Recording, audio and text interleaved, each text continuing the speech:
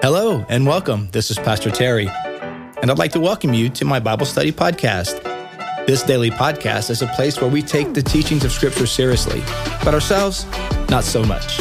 Join us as we dive into the sacred word of the Bible, and each time we read, we pray, we change the world. Welcome to Pastor Terry's Bible Study Podcast.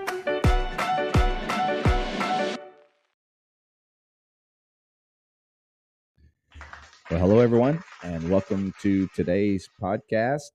It is Wednesday, August the 23rd, 2023, and we are in Galatians chapter 3 today as we continue tracking through the New Testament this year and currently in the book of Galatians.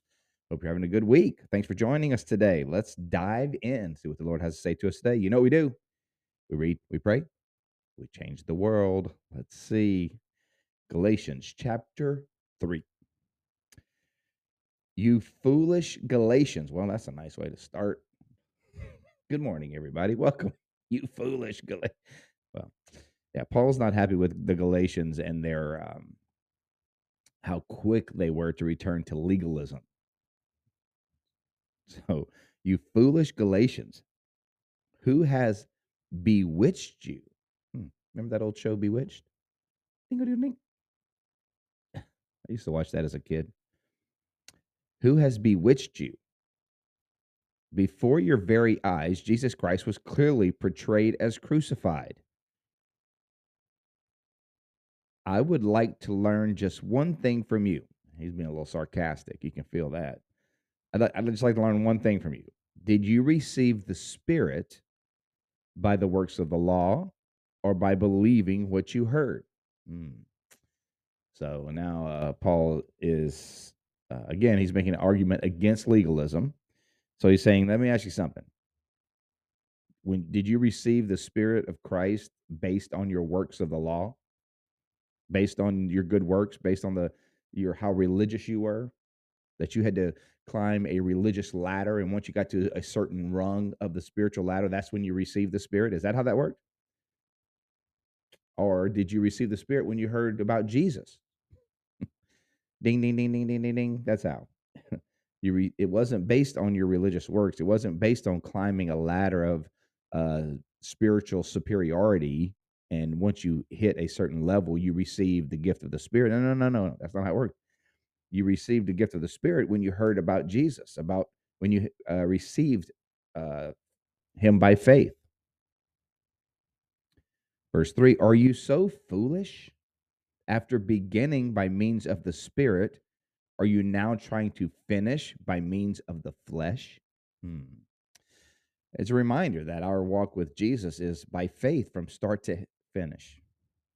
It's based on faith. It's not based on our works. See, some people think we're saved by grace, but we keep our salvation by works, and that isn't true. Like Jesus freely saves us, not by our works, but we got to work to keep our salvation. No. That's not true. We don't work. We don't work to get our salvation, and we don't work to keep our salvation. It's all by grace. Because sometimes, when you get sometimes religious people get very strict. Come on, you know it.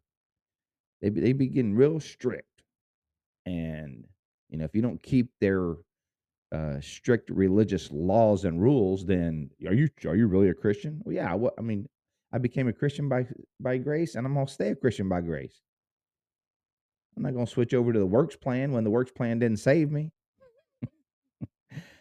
Oh, maybe that's good news for you today, to be reminded that your works didn't save you, and your works ain't gonna keep you saved. It's grace from start to finish, so you can walk in his grace. And that's what was bothering Paul with the Galatians, is they were being weighted down by these religious people who were demanding that they keep all these religious laws. And Paul's reminding them, remember what saved you? It was grace. What gave you the Spirit? Grace. So why do you want to try to finish something with works that was started with grace. Paul uses the words flesh and spirit. After beginning by means of the spirit, are you now trying to finish by means of the flesh? Have you experienced so much in vain? You're so vain. You probably think the song is about you. Anyway, is it really in vain? So I ask you, does God give you his spirit and work miracles among you by the works of the law or by your believing what you heard? Hmm. So now he's not only talking about the Holy Spirit and the receiving of the Holy Spirit by grace, not by works. Now he's saying even the miracles that Jesus is doing, not the least of which is the miracle of salvation and being and filling people with the Holy Spirit, but also other supernatural miracles. Are those based on religious works? No, it's based on grace. All through the Bible, people came to Jesus, and he performed miracles, and it was none of it was based on how much religious things they had done. It was based on their faith. I'm reminded of the guys who brought their friend, lowered him through the roof to be in the presence of Jesus because there was no room around Jesus for them to get to him. So they literally climbed up on the roof with their friend, who was who's paralyzed, who's lame, lowered him through the roof to be in the presence of Jesus. That man didn't do anything super religious to get healed. He just entered. He just was in the presence of Jesus. They believed that Jesus could heal him, and it says that your faith has made him well. Your faith, not your works, your faith. And so many other examples in the Bible, right? So also Abraham believed God, verse 6, and it was credited to him as righteousness. So Abraham followed the Lord, and that act of faith in trusting that God had his best interest in mind, that God knew what he was doing, was credited as righteousness. The faith, the trust. Understand then that those who have faith are children of Abraham. So Paul is speaking here. He's drawing a distinction between. He's challenging the Jewish thought that what makes someone truly a son or daughter of Abraham was whether they were circumcised or not, or whether they adhered to strict Jewish religious law, or whether it was based on their faith. And Paul is saying children of Abraham are those who uh, follow God based on faith, not the religious law, because Abraham himself was credited righteous not by his religious works, but by his faith. Verse 8, Scripture foresaw that God would justify the Gentiles by faith and announced the gospel in advance to Abraham. Quote, all nations will be blessed through you. So those who rely on faith are blessed along with Abraham, the man of faith. Paul just driving home the point that faith, it has always been faith. And that's Paul makes a similar point in the book of Romans that salvation has always been by faith. It's never been, from the beginning of the book to the end of the book, it's never been by religious works. Yes, people did religious things, and some of which was commanded by God, but that's not what's ever saved anyone. What saved people was their faith, their trust in God. And those religious works came as a byproduct, came as an outflow of their faith. But the works didn't drive the ship. They were the wake of the ship, right? So what drove the ship? Faith. What drives your life is faith. Will there be some good deeds and works that are in the wake of that? Sure. But the wake doesn't drive the boat. So you think about a boat, what's driving the boat? The motor. What's the motor? Faith. The wake is the result. The motor and the mass of the boat causes the wake. And so in your life, it's faith that saves us. It's faith that keeps us. It's faith that continues to save us in the wake of a life that is saved. um, there will be good works. There will be works of righteousness. There will be the fruit of the Spirit. But again, the fruit of the Spirit or the works of righteousness don't save us. They're the byproduct of a saved life. So that's what Paul is driving home here. Same point he makes in the book of Romans, that we're saved by grace, and we are saved by grace, and we are kept by grace. We began the race by grace. We're going to continue the race by grace. The race by grace. The grace race.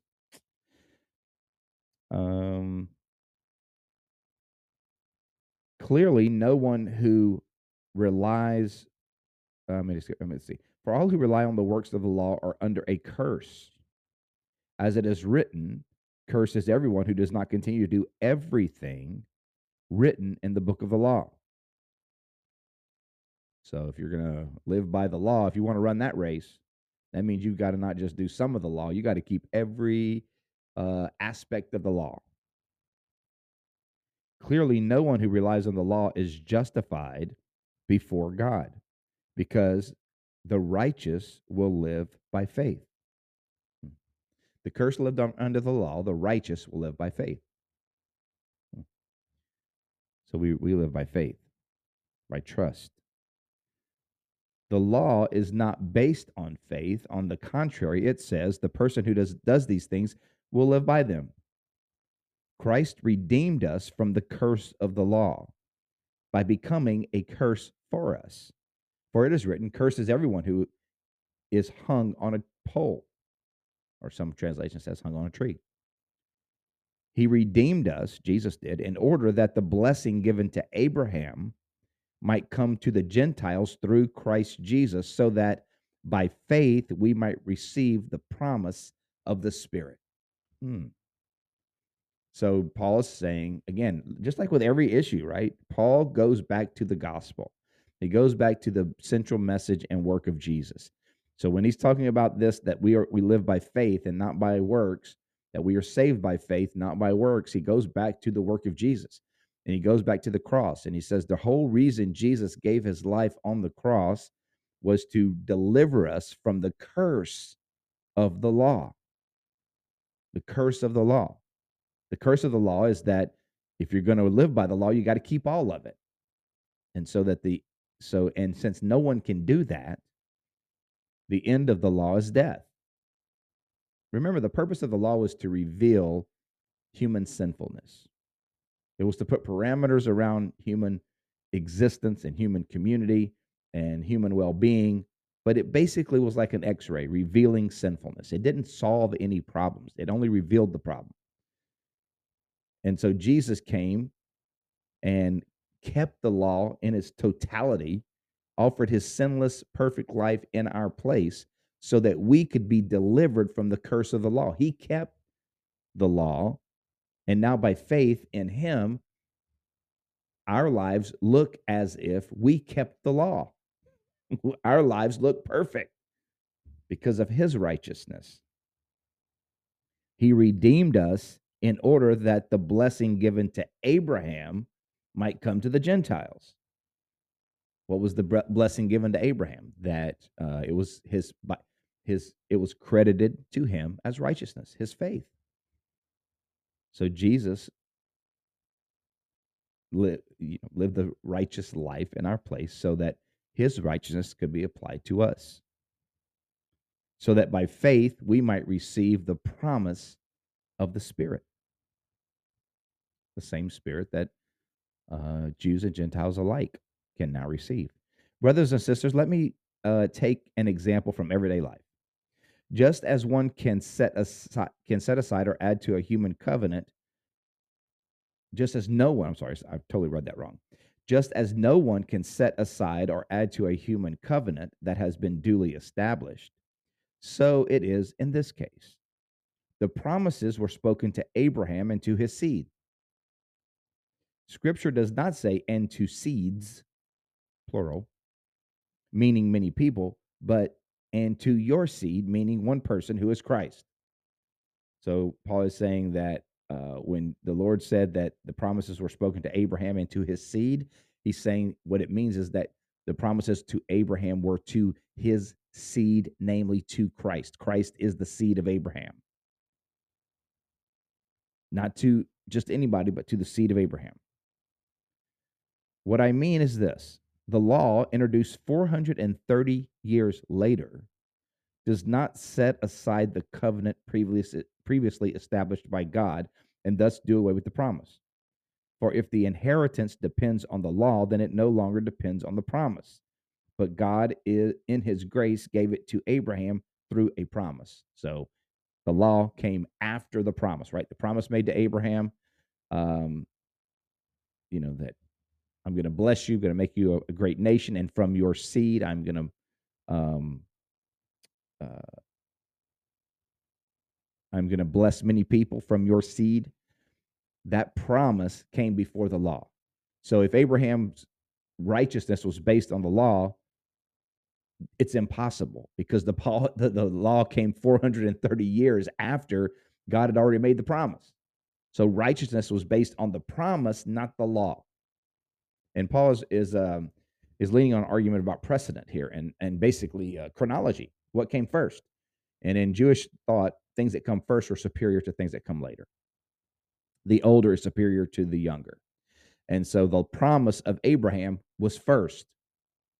And Abraham was considered righteous long before there was any law, which was 430 years later. Why then was the law given at all? Good question. If the promise was sufficient, why was the law given at all? It was added because of transgressions, because of sin, until the seed to whom the promise referred had come. So the law served a purpose of revealing sin until the time that the seed, the big S seed, Superman seed, Jesus Christ came. That's what Paul is saying. So the law served a purpose, sort of, and he talks about this in other places, that the law was a sort of a tutor or a guardian, a guide that led eventually to Christ. But once the reality comes, once the fullness comes, the tutor is no longer needed.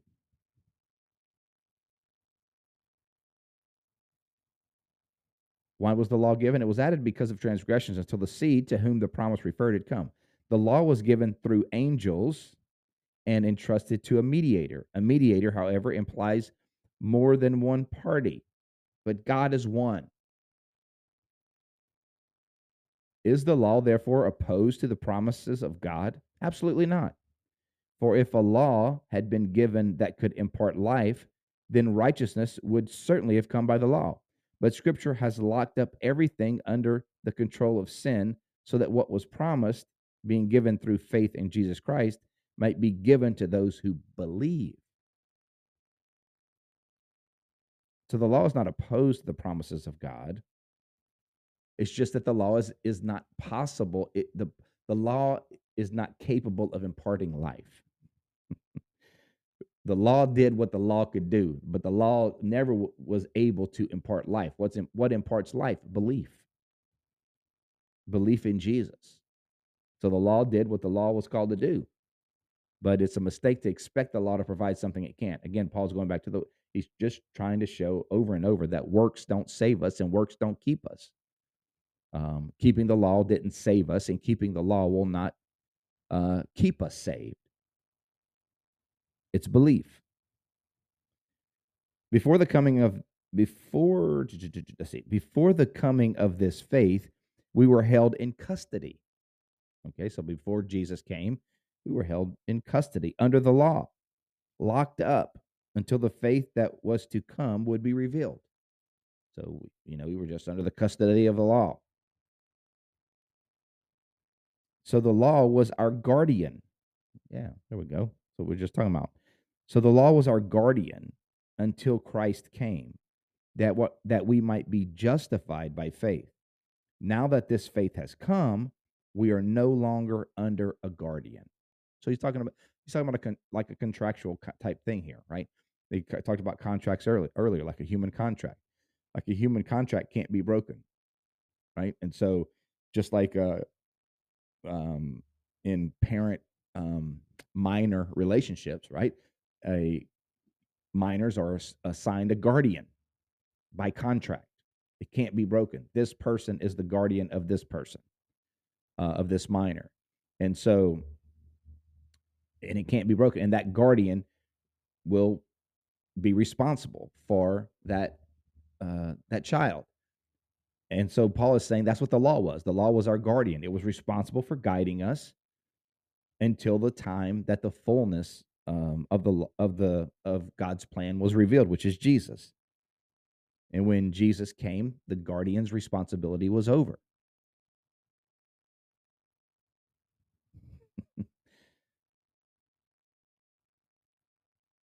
Before the coming of this faith, we were held in custody under the law, locked up until the faith that was to come would be revealed. So the law was our guardian until Christ came, that we might be justified by faith.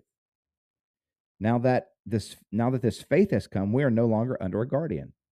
So in Christ Jesus, you are all children of God through faith.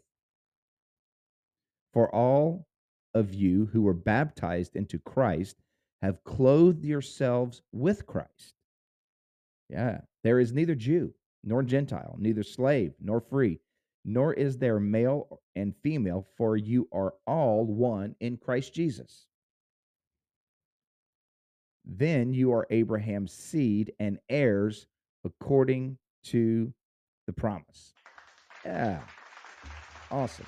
So Paul's saying those that have been saved by faith through Jesus, you are the heirs of the promise that was given to Abraham's seed, which Abraham's seed is Christ.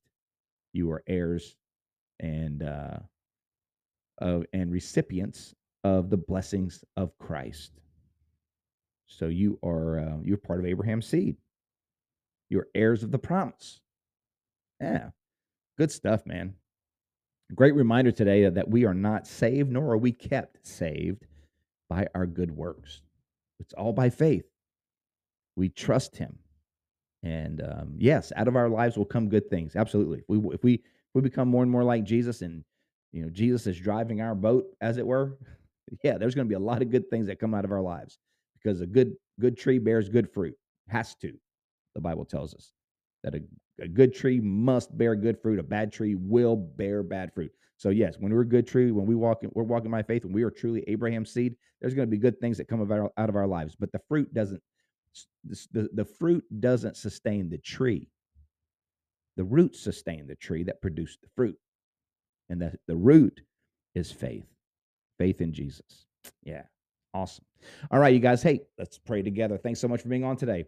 Lord, thank you so much for the good news of your word. Thank you that we are, by faith, recipients and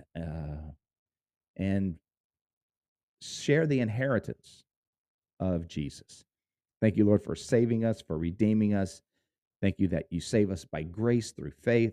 It's not of works, and so we don't have to earn our salvation, and we don't have to keep our salvation by works.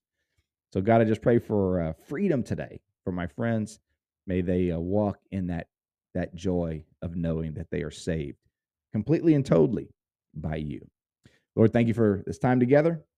God, help us today to bear good fruit as those who've been called out of darkness into your marvelous light. In Jesus' name we pray. Amen. Amen. Well, God bless you, my friends. Thank you so much for being on today. Hope you enjoyed today's reading through Galatians chapter 3. Tomorrow we'll be in Galatians 4. Thank you for liking, subscribing to this podcast. Thank you for jumping over to the YouTube channel and subscribing. We're slowly building those subscriber lists, and as it gets bigger, then I'll be able to stream this live instead of uploading it later. But so thank you. By subscribing, you're helping me to get there. So you guys have a great day. We'll see you next time. Bye. Thank you for joining me on today's podcast. I hope you enjoyed the show. If this episode has been an encouragement to you, take a minute to subscribe or comment or share it with your friends. You can find me, Pastor Terry, and Bayside Church on all social media platforms. You can find Bayside at Bayside Church SH. Until next time, remember, God's word is true. Everything else is merely commentary. God bless you. We'll see you next time.